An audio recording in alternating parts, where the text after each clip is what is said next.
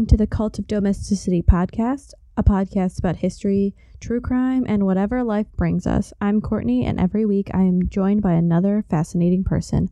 Let's see what we're going to talk about this week. Welcome back, devotees. We're back with Dr. Elisa Lucas from all the pods. Yeah, seriously.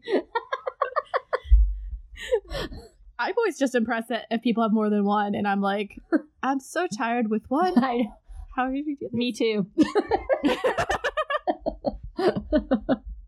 Yes, so you have fatalities, where it's true crime anti, yes, which are two of my favorite things. Hello. And then best forevers, which is all friendship. Yes, and then the third one will be coming out near the end of the summer, which focuses on unrequited love, and it's going to be called Unrequited. So stay tuned because I'm really into pain. Three podcasts. How many podcasts are too many podcasts? Some people might say one, but no, two is probably too many. This is going to be a summer special project that I will create only in summers, and then I'll release during the year. So that's the plan. That is a smart plan. Well, we'll see how it goes. Well, you can always count on me. I'll come on. We'll talk about unrequited love. I'm excited. So, I know you know what we're talking about. Yeah, well, I mean, I know the topic. It doesn't mean I know anything. This is why I love the history ones. I'm like, so have you heard about this? And people are like, what? What do you mean by heard of? Do I know the name? Yes. Do I know what they did? Not really. This was the fun. As soon as I got to college, I was like, I'm no longer taking American history. Yes. I'm taking anything else I can because my high school was all American history. Yes. So I took like modern Chinese history, and our professor had actually been in the Cultural Revolution. She got sent to the countryside. Wow. So we got like legit real life pictures and stories. And then like I was like, I'm going to take a class on like the Eastern Europe, and I'm going to take a class on Africa. And then I got really deep into Latin America, but I can't get into that one yet because it's so depressing. Yeah, I bet. And all my American history knowledge is basically 1945 onward. Yeah. Because I did international studies, so it's all policy. I was gonna say my history is basically through my dad, and he knows a lot about wars. So my knowledge is secondhand Jim Lucas knowledge. But then also, I think the story I know the most, and I'm hoping to have you come on Fatalities so I can share the story with you, is Bonnie and Clyde, because that's about the most I know. But it's true crime, so what are you going to do? I could find an earlier true crime history one. I'm sure. I know they're out there. Yes. I've run across them. Yes.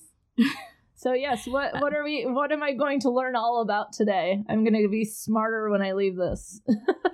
We're going to walk like an Egyptian and learn about Cleopatra. Oh, I thought it was the Bangles. Okay, cool. That was one of my first concerts, was the Bangles. Walk like an Egyptian. Which is funny because we talked about my first one was the Jonas Brothers. Yeah, I know. I'm much older than you. Well, it's also my parents. I laugh. I made it I was in high school, I think, and I made through most of high school without going to concerts because my parents were like, you have to buy your own tickets. You have to figure out your own way there. We're not taking you. And then I just worked. Yeah. Instead. Yeah. No, I was 12 when I saw the Bangles. And then I saw the Jonas Brothers in concert when I was in graduate school. I was the oldest person there that didn't have a child with them. Yeah, that was the best part. It was the Burning Up tour. I think it was 2008. Yes! That's your first concert! I was in my PhD program. It was great, though. I had the best time. I'm so glad they're back. Avril Lavigne was there. So glad they're back. I know. It's so catchy, and then they're just doing all these moves. My favorite thing was there were some parents in the front, and like some dad had like their young child on their shoulders and holding a beer. And I was like, I know how you're getting through this. Yeah, the beer is the thing. Yeah, pretty much. It was great. I didn't drink beer. I was there because I wanted to be. I was like, people should just send me their children to go to like pop concerts because I love them so much that like I had a friend who was like, oh, I took my daughter to see Taylor Swift. You should have taken her. I was like, yeah, I should have. I want to see Taylor Swift. Oh, yeah. The last concert I saw was Coldplay, and it was because someone dropped out, and my friend's like, hey, do you want to go with me? I have an extra ticket. You're like, no, Coldplay's horrible. No, just kidding. They were great. I mean, it was at the queue. Mm-hmm. We were one seat before the back in the very top. Perfect. Right where you need to be. Nosebleed seats. But I mean, it was a great concert. Yeah. I will say the best concert I've been to was Chainsmokers. Oh, wow. I'm trying to think. And I saw Lady Gaga last year. That was pretty amazing. I saw the Beastie Boys when I was in high school. That was pretty awesome. The Bangles were good. Like, I haven't been to the... Okay, can I say the worst? Is that, like, negative? The worst? No, you can say the worst. What's the worst concert? I'll tell you my worst concert Maroon 5. And it's not because I don't like them. It's because it sounded like I could have stayed home and listened to the CD. And it was during finals week. Yeah, I had a CD, so don't worry about that.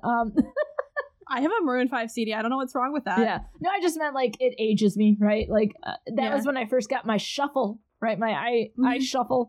But yeah, that one I was just, like, disappointed because it didn't, like, seeing him in concert didn't add anything. So my worst one was who sings Drops of Jupiter. Oh, I know who you're talking about. Yeah, no. Well, so I went with my sister. Were they Savage Garden? Was that who that was? No, it's not. Jupiter. No, I know. God, okay, I'm looking it up. But basically, I drove up to Cleveland to see the concert with my sister. We had a great time. We were on the lawn, so it's like, you bring a blanket, you get some ridiculously expensive beer. Yeah, seriously. And the audio wasn't their fault. Yeah. Oh, that ruins it. It's Train, yeah. I was thinking Savage Garden. Oh, yeah. So, and then we missed the makeup one because we both didn't know about it, and I was back down in Oxford finishing up my master's. Oh. And they did a makeup concert at the Q. Oh. Or no, at Jacobs Field. And, like, if you had your ticket stubs... You could have gone. Oh, that's too bad. I could have gone. And I was just like, what? Why did I miss this? Because I was really behind on my master's. Yeah. You're like, because I have stuff to do now. Dang it. So, what do you know about Cleopatra? Let's get into just base level. Basically, you're like, here, embarrass yourself. Okay. So, Cleopatra was some sort of ruler in the Egypt area. Yes. She is always presented as someone who is beautiful and like the classic black hair to the shoulder type situation, or longer, and that she was married to Mark Anthony. No, that's the pop singer. Sorry, I was thinking of J-Lo's husband. But yeah, that's about all I know. Okay, so I'm glad. Well, first we're gonna go with she is not Egyptian, so she's like her heritage isn't African. Gotcha. It's Greek. Oh. Yes. So, and there are multiple Cleopatras in history. This is just the most famous of them. Yes. Okay. I know nothing. I can't wait. I'm learning.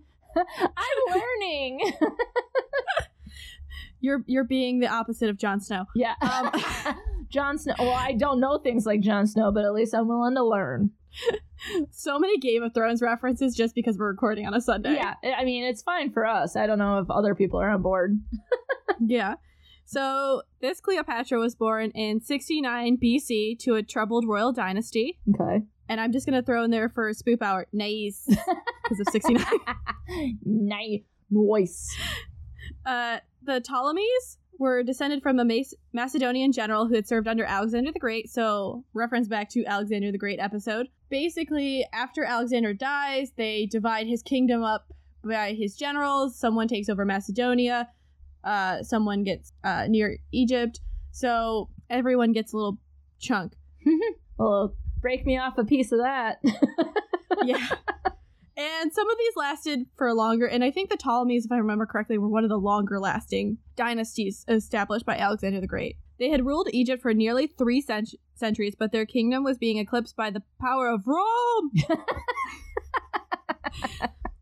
And there's a big internal dissension, so basically society's fighting within itself, and Cleopatra's fighting against her brother. So they did not pull the Egyptian thing of marrying your brother. Oh, so instead there was a little sibling rivalry, maybe? Yes. Okay. So Cleopatra is the daughter of Ptolemy the 12th, and we don't know who her mother is. Oh, usually it's the other way around. Yes. You don't know who the dad is. I'm thinking a powerful dad. They're like, okay. Yeah. Doesn't matter. They were more democratic that way in some ways. So Ptolemy the 12th would reign from 80 to 58 BC, and we're going forwards in time, so that's why it's going down. Yeah.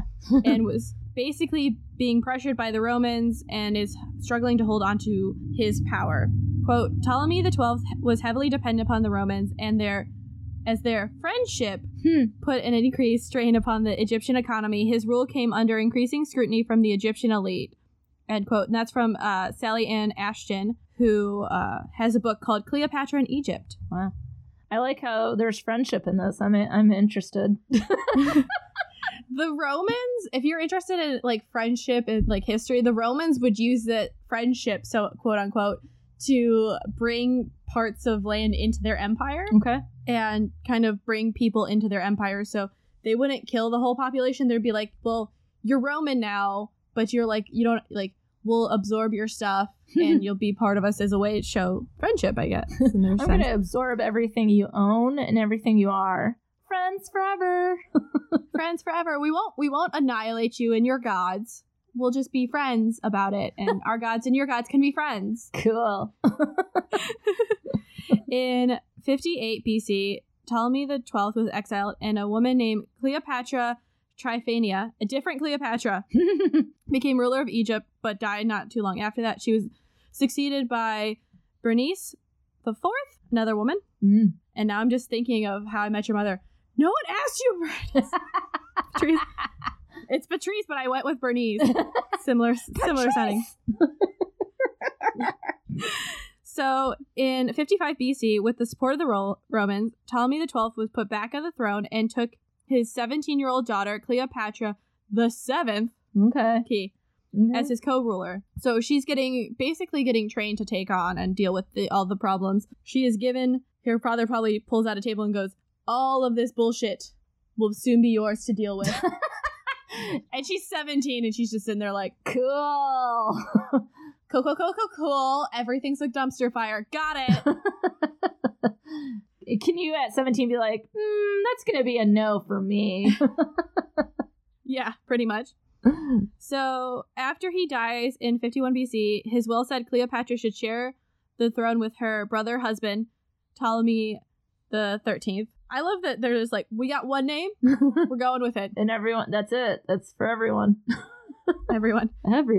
So Ptolemy the 13th and his advisors refuse to acknowledge this arrangement, and fighting breaks out between them. Cleopatra is forced to flee the royal palace. Oh. And she goes and finds this guy that you might have heard of named Julius Caesar. Oh. Have you heard of him? I have. He's got great salads. I'm sorry, that was a low-hanging fruit joke, but there it is. So their meeting was accidental because, first of all, Caesar's 30 years older than Cleopatra. Oh. So, Yikes. Yeah. His arrival in Egypt was an accident. He'd been fighting the civil war against the Roman general Pompey, and Pompey had been defeated and had fled to Egypt in 48 BC, hoping to win the support of Ptolemy the 13th. The young pharaoh was like, nah, you have a bunch of trouble. and executed him. So when Caesar arrives in Alexandria, let's all take a moment to think of the Library of Alexandria and just shed a tear. Oh. I know, so sad. He was presented with Pompey's head. Oh. You know. Hey, cool. It's like, hey, you're looking for this dude? Yeah. Or is it kind of like when you come over to someone's house, you're like, I brought you a bottle of wine to show you you're like the hostess with the mostest. Here's a head. It'd be like that, except for you land, and then the host is like, I got your favorite cheese. Head cheese. Is it Gouda? Is it beautiful? Yes. Caesar was not pleased. Oh, but not. Probably because he wanted, like, that's not the Roman way. Yeah. You know? It's not a glorious death. For some reason, we don't know why, probably because the Library of Alexandria burned, Caesar decided to stay in Egypt and deal with the dispute between Ptolemy the 13th and Cleopatra. Mm-hmm. And this really could be because Egypt is the grain belt and has been for the Mediterranean for centuries, millennia at this point. What does that mean? So because of the Nile's flooding pretty consistently. Mm-hmm. They always have a supply of grain. They have the world's grain stores. Gotcha. So they don't really go through famines and droughts and stuff like that. So for the rest of the world, you can get grain no matter what. You can get grain from Egypt. Okay. So say you have a giant city, Rome, and they have a lot of people, and you can't always support them with the food around you. Mm-hmm. You need a backup grain source, and he was gonna tap that grain source. Tap that grain. Tap that grain. Tap, Tap tap, that grain. tap, tap, Tap. Now I just want to see someone animate Julius Caesar singing "Tap That Grain." Make that happen, people. Yes. And so Caesar's just staring at that grain source, and he's like, "I'm gonna calm these sibling lovers down."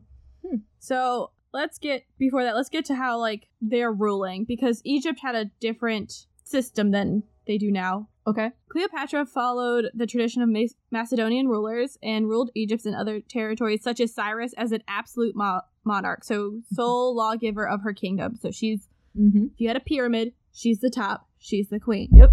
She's also the chief religious authority in her realm, presiding over religious ceremonies. Oh, that's interesting. Dedicated to deities of both Egyptian and Greek polytheistic faiths. So they've incorporated both of them when they took over. Okay. She oversees the construction of various temples to Egyptian and Greek gods, a synagogue for the Jews of Egypt, and even built a Caesareum of Alexandria, dedicated to the cult worship of her patron and lover, Julius Caesar. Because Caesar really starts this, the emperor is a god idea that Augustus will take over and really cement, which causes Rome problems, but that's later on. They already had a bunch of problems, but anticipation, there's more to come. Yeah. We'll have to cover Augustus to do that, because that's a whole bag of worms. Or snakes. Ew, who puts worms in bags? Gross. I guess if you need worms, you put them in a bag. I thought it was a can of worms. Again, who's putting them in cans? I mean, I don't know. Why are we doing anything with worms? I don't, Unless you're gardening. Yeah, that's fine. She is also involved in the administrative affairs of her domain, tackling crises such as if there's a famine, keeping the royal granaries up to date, dealing with droughts. So because they're so plentiful in years, they do have grain stores. So if something, say the river doesn't flood as much or it doesn't rain as much after you planted, you can keep the population fed, because a hungry population tends to revolt. Oh, I bet. It was a command economy. She managed more as an ideal, so tempting price controls, tariffs, state monopolies on certain goods, fixing exchange rates, rigid laws for forcing peasant farmers to stay in their villages during planting and harvesting seasons. Again, grain belt. Very important. Yes. Food. Now I get it. Yeah. Everything about them is that's why you see them, they focus on the Nile so much, because that's how they get their food, their water, their everything. Yeah. There were some financial troubles that led her to debase her coinage, which included silver and bronze currencies, but no gold ones like some of her ancestors. So she's like, okay, we need to make it affordable for everyone. Oh. Mm-hmm. So back to Ptolemy the 13th. Uh-oh. Her brother husband. Oh, no. He was trying to convince Caesar that, hey, I'm the still ruler. You should totally pick me. And he's like, don't let my sister see him. So everyone's like, I'm assuming it's like the Barney Hill show with the music where like Cleopatra's trying to see him, and they're just like, keep moving the Caesar. Yeah. Where's the Caesar? Where's the Caesar? Where's he at, yo? Yeah. So this is where, that famous story comes into play. I don't know if she was actually rolled up in a carpet and rolled out to him, and they're like, we got you this carpet, Cleopatra. That's one way to make an entrance. I know. But she did successfully sneak into the palace in Alexandria and plead her case to Caesar, which surprised and pissed off her brother husband. Quote, Ptolemy the 13th had gone to bed that night in a happy lad, secure in the knowledge that his sister, trapped in Pelusium, would be unable to plead her case before Caesar, as Egyptologists Joyce Titha wrote, he woke up the next morning to find his sister had somehow arrived at the palace. She was already on the most intimate terms with Caesar and had managed to persuade him to support his cause. It was all too much for the 13-year-old boy to bear. 13-year-old boy, Jesus! Rushing from the palace, he ripped off his diadem in a well-orchestrated public display of anger. The crowd surged forward, intent on mobbing the palace. However, Caesar would not be intimidated. Before a formal assembly, he read out Ptolemy XII's will, making it clear that he expected the elder brother and sister to rule Egypt together, end quote. So, I think she was older, but it's just like the older brother and sister should rule together. Gotcha. That's just how we do it. So she might be like 17, 18 at this point now, and he's 13? Yeah, because it's... Yikes. He arrives in 48. She's born in 69. I'm shit at math. So yeah, you're asking the wrong person there, too. yeah, like, she's closer to her 20s, and I think he's just younger, and they're like, okay. But you're still the two oldest, so... Yeah. So he returned Cleopatra to power. They became intimate and had a son known as Caesarion. Sorry. Clearly, I don't know, but I remember you saying he was much older. 30 years older than her. Yikes fest. Yeah. This is, like, Caesar, I mean, she literally named him, like, Caesar's son. And... Creative. I love these names. Yeah. But Caesar was kind of hesitant to be like, this is my child. Again, like, inheritance in Rome and all of that is a little different. Mm-hmm. Also, he's constantly fighting people and they will constantly want to kill him. Ptolemy XIII later died in a failed rebellion and was replaced as a co-ruler by his and Cleopatra's younger brother, Ptolemy XIV. Don't worry, Cleopatra eventually has him killed. Oh, cool. Plot twist. You gotta be, it's like Pokemon, you gotta be the very best. The only one. In that same vein, she has her sister Ercewen the fourth killed. Oh. Yes. She's not messing around. Nope, she's like, you guys are all causing problems. That's how That's how you solve things. We already are having a bunch of problems. So I need less problems. She's like, I have 99 problems, but now I have 66 because 33 of you got killed off. So pretty much. It's a very different version of Jay-Z's song. Mm-hmm.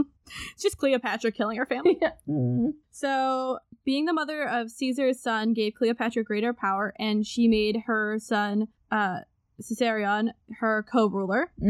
Quote, with a son by her side, Cleopatra VII could abandon any thought that she might have had of adopting the role of a female king, and could develop a huge develop instead a huge, powerful new identity as a semi-divine mother, an identity that had a huge advantage of being instantly recognizable to both her Egyptian and Greek subjects, end quote, says Tisley.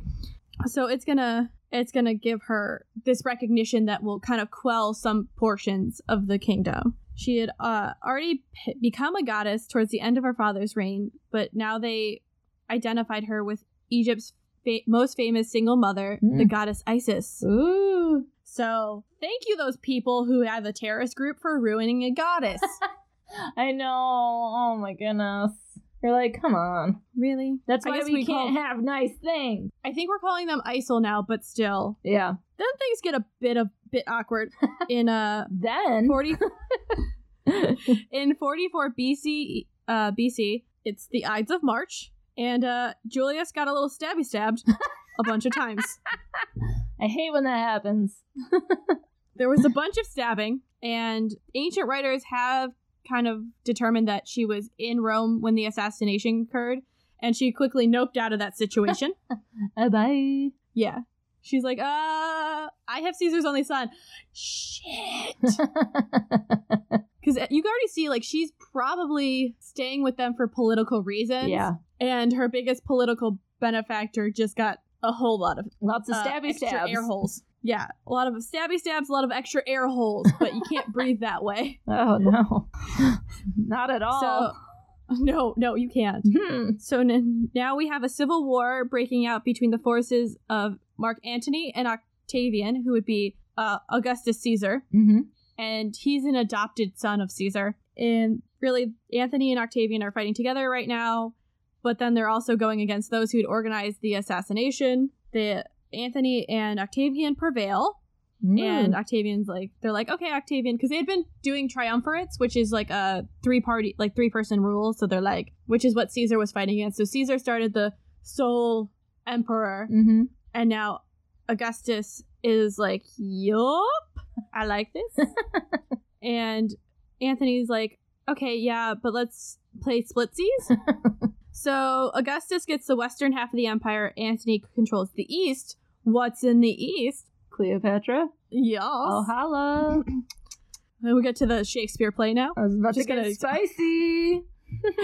I'm just going to take the next 2 hours to read the Shakespeare play. Jesus. Which is funny because we both don't have time for this shit. Ain't nobody got time for that. It's a Sunday. Game of Thrones is on tonight. Come on. Yeah. So he summons Cleopatra to Asia Minor, aka Turkey, to question her why she had not given support to his troops when they were fighting Caesar's assassins. It's a valid question. Hey, you kind of were like semi-married to this dude. Why were you not helping the people who stabbed him a bunch? Yeah. Tell us everything. Were you for us? Were you against us? Like what? What's your deal? What is your deal? Cleopatra told him that she had assembled a fleet to attack the assassins, but could not reach the battlefield in time. So she's like, I was trying, but it took us a bit to get everything together, and then we had to sail. We got held up in traffic. Sea traffic. We had to stop and get gas. Quote, Anthony, struck by her intelligence as well as her appearance, was captivated by her as if he were a young lad, although he was 40 years old. The acute interest Anthony once showed in all things suddenly dulled. Whatever Cleopatra dictated was done, without regards for laws of man or nature, end quote. Translated by Prudence Jones. This is Apician, who had lived in the 2nd century. Okay. And then because we keep talking about her beauty, let's get Plutarch, our good friend, also from the Alexander episode, description of Cleopatra. Yeah, let's hear it. So, quote, for her actual beauty, it is said was not it's in itself so remarkable that none could be compared with her, or that no one could see her without being struck by it, but the contract of her presence, if you lived with her, was irresistible. The attraction of her person, joining with some charms of her conversation, and the character attended all she said or did, was something bewitching. It was a pleasure merely to hear the sound of her voice, with which, like an instrument of many strings, she could pass from one language to another, so that there were few barbaric nations that she answered by an interpreter, end quote. So she's charismatic, she's beautiful, but it's really her charisma and her intelligence that bewitches people. At first I was like, it sounds like she's a witch, is what you were saying, but but yeah, so what they're saying is like, she is, no matter what she looks like, people are attracted to her naturally because she has some natural ability to, what's the word I'm looking for? Entice people. And so you might see someone, you might interact with someone, and they become more attractive based on how they communicate, right? And so it sounds like she had some natural ability for that. Yeah, so it'd be, I'm trying to think of a modern day equivalent. Oh my God, can you imagine being compared to Cleopatra? And I know that what you just said, that no one could be, that people could be compared in terms of her beauty, but it was really like she knew all these languages and she's able to keep people engaged. And so I think there's just some people, it's like the popular kid in school, like they're just people who are just so engaging. Cleopatra would be popular in school. Oh my God, Disney needs to get on that. You know how they did like the villains as teenagers and stuff? Oh my gosh, yes. I forget what it's called, but they need... Descendants? Yes. I've watched most of them. They need to get on a Cleopatra as... Wait, no, copyright. I'm going to create... Courtney and I can create a teenage Cleopatra and then sell it to Netflix. Let's do it. Yeah. And then we'll fund our podcast for like 5 years. Oh, hell yeah. Let's get this going. I need to know more to be able to do that, though. I don't know much about it. We'll have to read more books, all the books, catch up on it, talk to historians. We could do a podcast about making it. Oh my God. We got like... There we go. Our life is written out for us for the next several years. I love it. So Anthony and Cleopatra forge a close bond in the years up to the Battle of Antium. They have 3 children together. The twins Alexander Helios and Cleopatra Selene in 40 BC, and then another child who doesn't have a name. Yeah, I didn't put it in there. Oh, no, you're fine. It's just kind of like, by the time I get to the third child, does anyone really care? I mean, I'm the third child, so. Me too. And I'm not going to lie, in my family, people have not realized I'm related to my siblings because I don't look as much like them. I have a brother that's blonde and a brother that's a redhead, and I'm a brunette. So, yeah, we don't look related at all. So, the relations between Antony and Octavian begin to fray, and Rome's in a civil war again. Uh-oh. Because Rome. That's a really simplistic thing, but kind of Rome. Yeah. They officially go to war in 32 BCE, and Augustus puts much of the blame, rightfully or wrongfully, on Cleopatra. So he's like, that woman! Yeah. You know, it's always history. The goddamn woman! Sorry, that was dripping with sarcasm in case you couldn't tell. You know... history. We like to blame the fact that men, apparently, we're bewitching. I don't know. Maybe we all are witches. We're all witches. Good to know. So the leaders of Rome voted to pardon and praise Antony's supporters if they would desert him and like basically declare war on Cleopatra. Oh, according to Cassius Dio. And you're just like, say what now? You want to do what? Yeah. So, quote, the Temple of Bologna, they performed all the rites for declaring war according to custom, with Octavian acting as a priest. In a word, the war was declared on Cleopatra, but in fact the declaration was aimed at Antony, end quote. So they're like, we're gonna go to war for against Cleopatra because Egypt, and if it takes out Antony, bonus. Oh, yeah. His music isn't that bad, guys. I enjoy it. Sorry, I just made myself snort. Antony has a numerical advantage on land, which is good because that's like what we've learned. Mm-hmm. Numbers tend to win because if you throw people at it, eventually one side will not have as many people. I mean, I learned that from watching Game of Thrones, so I know that. That's how the dead were supposed to win. They just can like raise everyone, and they're like, haha, now you're for us. Yeah, and then just spoiler on that because you said supposed to. Well, if you haven't watched it, like, who knows? Maybe they do, maybe they don't. That's true. Also, every battle, like, they kind of are just like, hey, what's up, friends? Yeah.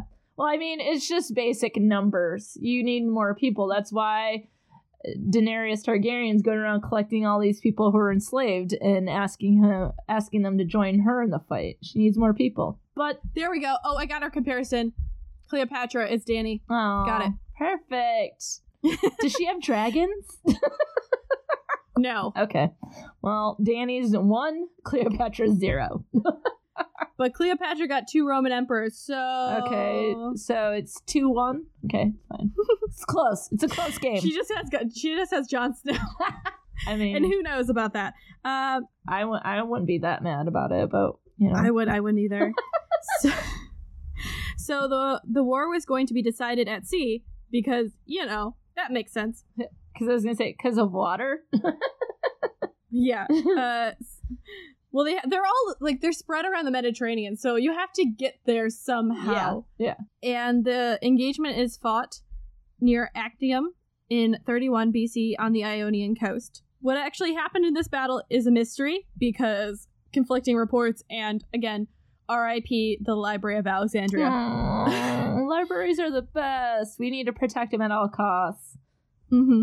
I'm going to keep bringing it up because I'm still hurt by it. I'm hurt too. But I'm also a daughter of a librarian, so I get it. Yeah. The ancient sources have claimed that Augustus and Antony were at a standstill when Cleopatra, for some unknown reason, flees the battle, leaving Antony's forces to be routed. Whether this is true or not, we don't know. Because history is written by the victors. Convenient. Also, it's been a long period of time, so, like, things have been lost and it reinterpreted and so on and so forth. Yeah. Which fun Library of Alexandria fact that no one asked for. How they got such a large library was every time a ship would come into port, they would confiscate all your books. Oh my god. Copy them and then give you the copies. How do they what do they got, like a shit ton of Kinkos over there? Like, what are they just scanning? Like, they got copiers? They had a ton of scribes. Oh my god. You'd be doing it forever. Yeah. That's all probably some people did. And then there were some editions that have survived that like maybe were out for loans and stuff. We can see proof that they edited them to the times. Yeah, that's interesting. And, yes, that is the end of my fun Library of Alexandria facts. What if I wanted to know more? I don't know more. Okay, I'll Google it later. It's fine. We'll just do a fatalities episode on the Library of Alexandria because that is itself a fatality. That's so sad. And it's just us crying into tea for 45 minutes. But the tea has to be covered because ain't no cup without a cover on it going into a library. Hey, excuse me, you can bring a cup into a library? Travel mugs. Securely fastened covers. Cleopatra flees, and our ancient writers, various writers, have said that Antony's ships were heavier and could hold more troops, but Octavian's ships could maneuver better and had more experienced crews. So it's basically someone's just chugging along. The other one's like, choo. It just sounds like someone's doing a pro and con list on who to date. Well, he's got more ships. Well, he can maneuver faster. Oh my god. Octavian? Sorry. No, I just want to see the Tinder profiles for them.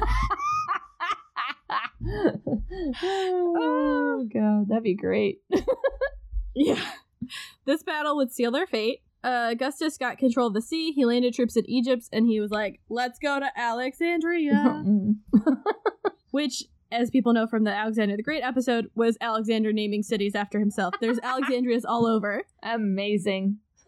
Yep. Antony managed to win a minor land battle, but he and Cleopatra were trapped. So, it's a trap! I hate when that happens. Antony, falsely hearing that Cleopatra had killed herself, decided to I'm gonna go join her. Oh, Romeo and Juliet. But with more war and actual threats. According to our friend Plutarch, Antony said of Cleopatra that, quote, I am not pained to be bereft of you, for at once I will be where you are, but it does pain me that I, as a commander, am revealed to be inferior to a woman of courage, end quote. He stabbed himself, but he did not die right away. Awkward. He was instead found wounded, taken to Cleopatra, where he would die with her. Quote, when she received him into the mausoleum and laid him on a couch, she tore her clothing over him, beat her breasts, scratched at it with her hands, covered her own face with his blood, and called him her husband and her master, and almost forgot her own misfortunes as she pitied his, end quote, from Plutarch again. So it's intense. What is happening? She's like, my lover. This is a better Romeo and Juliet, basically. Well, but still, keep your blood to yourself. I don't think they got bloodborne diseases at this point. Well, either that, no one knew about it. Yeah. So Augustus arrives into the city. Cleopatra tries to reason with him, which is fair, but she quickly realizes she's going to be taken to Rome and be paraded as a war trophy, and she's like, how about no?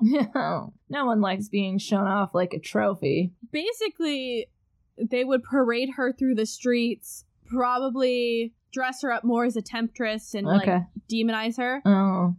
And then she'd be a prisoner to Augustus, and who knows what that would have entailed? Yeah, I don't like the sound of that at all. Yeah, so she had 2 attempts to complete suicide. Quote, she dressed herself in her richest attire, as was her custom, and settled herself next to her Antony in a sarcophagus filled with aromatic perfumes. She then put a snake to her veins and slipped into death as if it were sleep. Quote, end quote, wrote Florius in the 2nd century. Man, this is dramatic. So we do know that she completed suicide. We don't know how she did. Okay. But we know she because the tomb and the bodies of Cleopatra and Antony were never found. Even if they were allowed a proper burial, their tombs probably would have been plundered, and it's just, it's so rare to find a tomb from that period that wasn't plundered. Okay. Which is why everyone loves King Tut, because it was so intact. Everyone's like, what? What does plunder mean in this context? Take anything of value. Okay, thank you. Yeah. Take anything of value.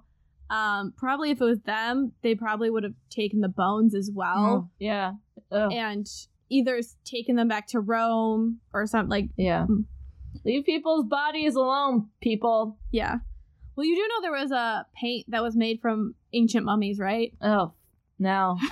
Thanks for that. The only reason they stopped is because they ran out of mummies. Gross. It was like in the Victorian period too, so you're like, seems about right.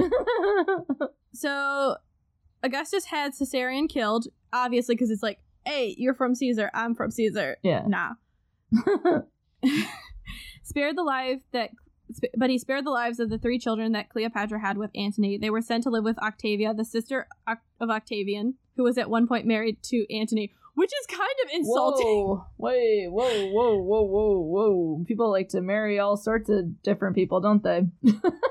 So Antony was married to Augustus's sister Octavia, but he was living for probably about a decade with Cleopatra. And now Augustus Octavian was like, hey, you want your husband's bastard children.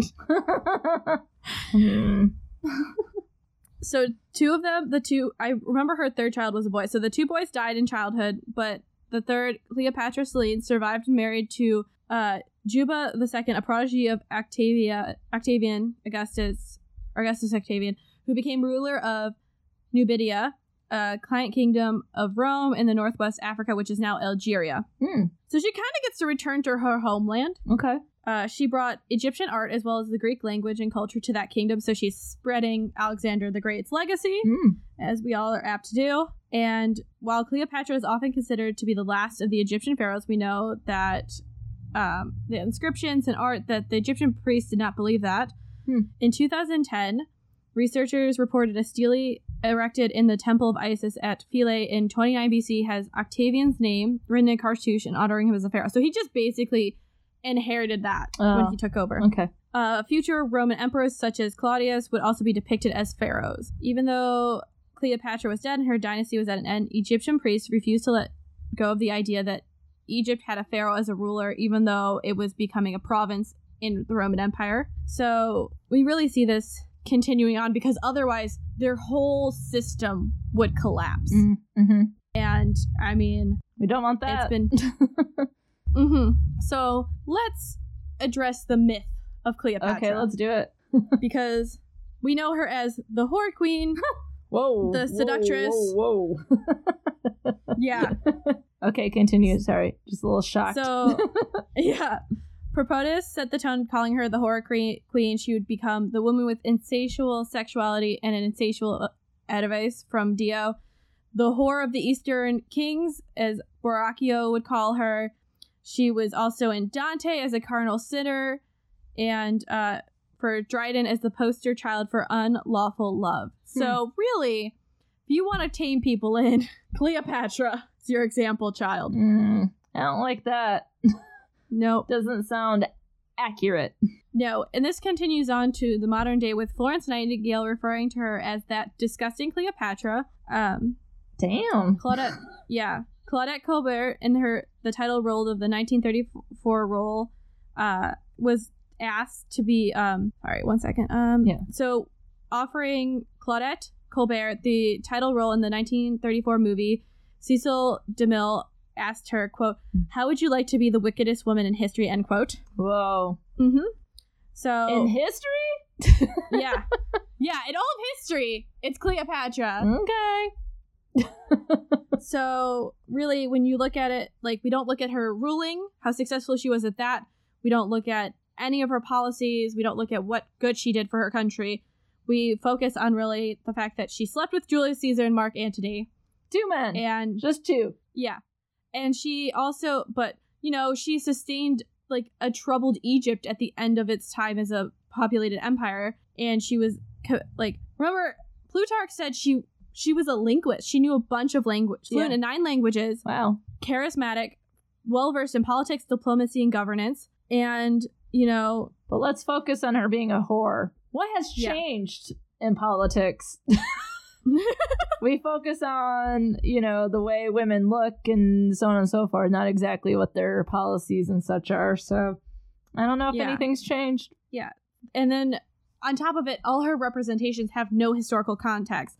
So Egypt is fighting from being incorporated into the Roman Empire. And, like, why would you, like, she clearly couldn't have done that if she was just sleeping with them. Yeah. You know? Yeah. And we see her maintaining the Egyptian empire even after, like, it's clear, like, even when she's with Anthony or Caesar, she's doing it for her people. Like, if she was just trying to get one thing, why would she be with them that long? And why would she try to fight Augustus? Because she's a whore. Sorry, again, sarcasm.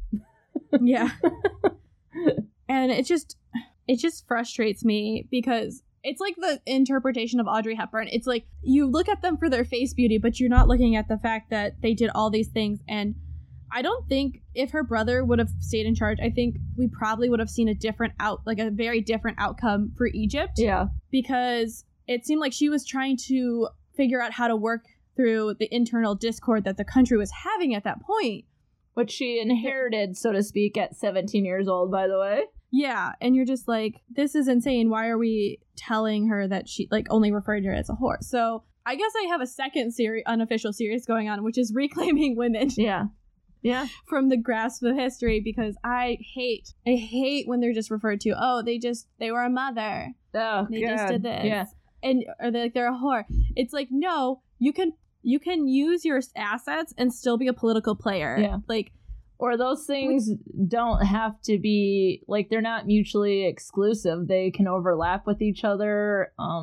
But mainly, I think it's like you have the mother and the whore. It's like two dichotomies, like, or a dichotomy. It's like good girl versus bad girl. And it's like, man, this shit's been going on for a long ass time. And it's like, when is there going to be sort of another angle in which to, think about, interpret, approach women? Like, that's what I was saying. Like, what has changed? Like, in politics, we're more likely to talk about how people look. I mean, when Sarah Palin was the vice president nominee, it was about whether or not she had fake boobs. And with Hillary Clinton, it was like how she destroyed men's boners because of her pantsuits. It's just like, what is it? And it doesn't mean either of them might have had good policies, this, that, or the other thing. But how do you know if you're only focusing on what they look like or who they have sex with or whatever the case is, when really, when it comes down to it, how many stories do we have to hear about male politicians who are like sending dick pics and this, that, and the other thing?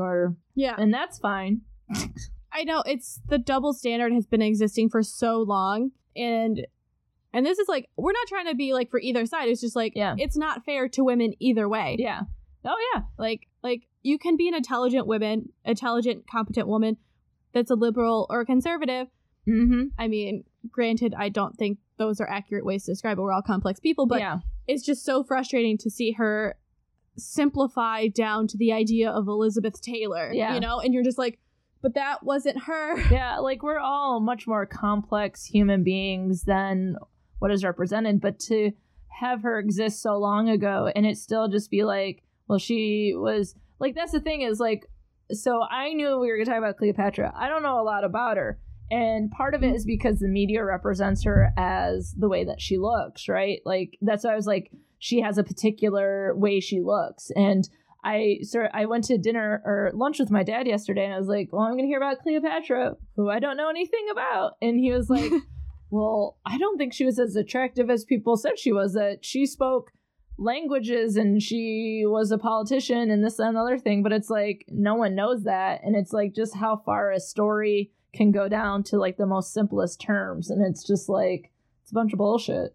Like, none of us like being put into a box, right? Why are we doing it to other people, right? And then how we treat, for example, Cleopatra has clearly impacted all these other women in politics and so on and so forth. Yeah, it's frustrating. Yeah, it's just like a model. Like, they did it with her first and they're like, oh, this worked. Yeah.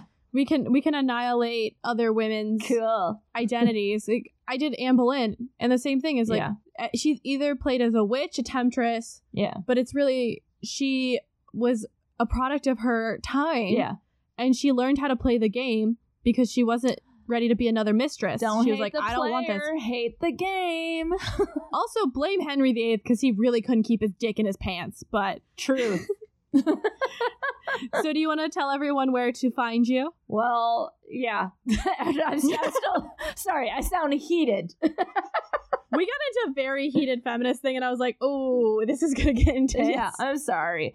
It's just like, can't we all just treat people like humans? That we're all complex human beings. We have multiple things going on. But anyways, I'm a complex human being that has multiple podcasts. Best Forevers can be found at Best Forevers Pod on all social media sites. And Fatalities, again, is spelled TEAS. It's Fatalities Pod on all social media. And both podcasts are on all your favorite podcatchers, including Spotify, which is exciting. And stay tuned for Unrequited. I'm not going to give a date. I'm just going to say stay tuned. Anticipate.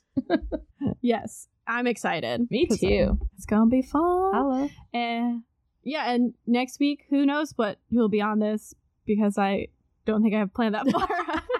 Well, you already had 72 interviews this weekend, so this carries you through September, so you're fine.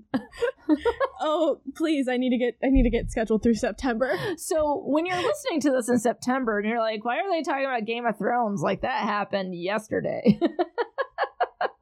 We're recording on Cinco de Mayo, guys. Hello. Hey. So we'll catch you next time. Bye, collective. Bye.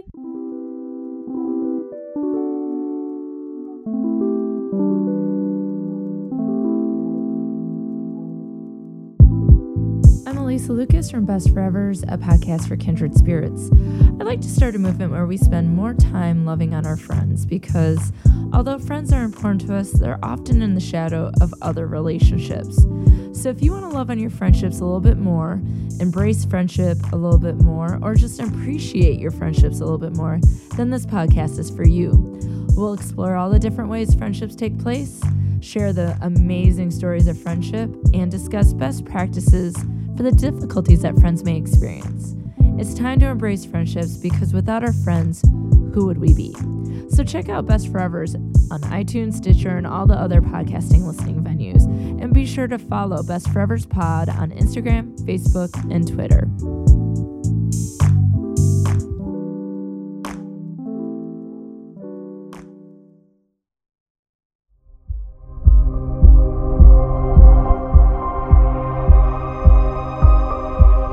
This is Murderous Minors, Killer Kids, bringing you the frightening and truly insane tales of children with the thirst to kill.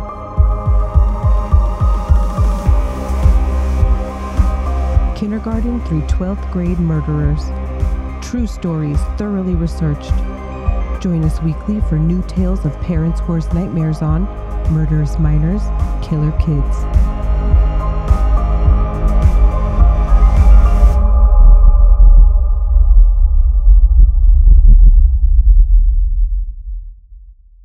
Of Domesticity. We're available on all podcatchers. Remember to rate, review, subscribe to help spread the word, or just force other people to listen to it. Our Facebook and Twitter are at Domestic Podcast, and our Instagram is at the Cult of Domesticity. We also have podcast merch at Threadless. As well, if you want to support us financially or show some appreciation, we have a PayPal tip jar and a Patreon, which has some pretty great perks. Any topic suggestions, feel free to email us at domesticpodcast@gmail.com. Remember to stay domestic and cult free.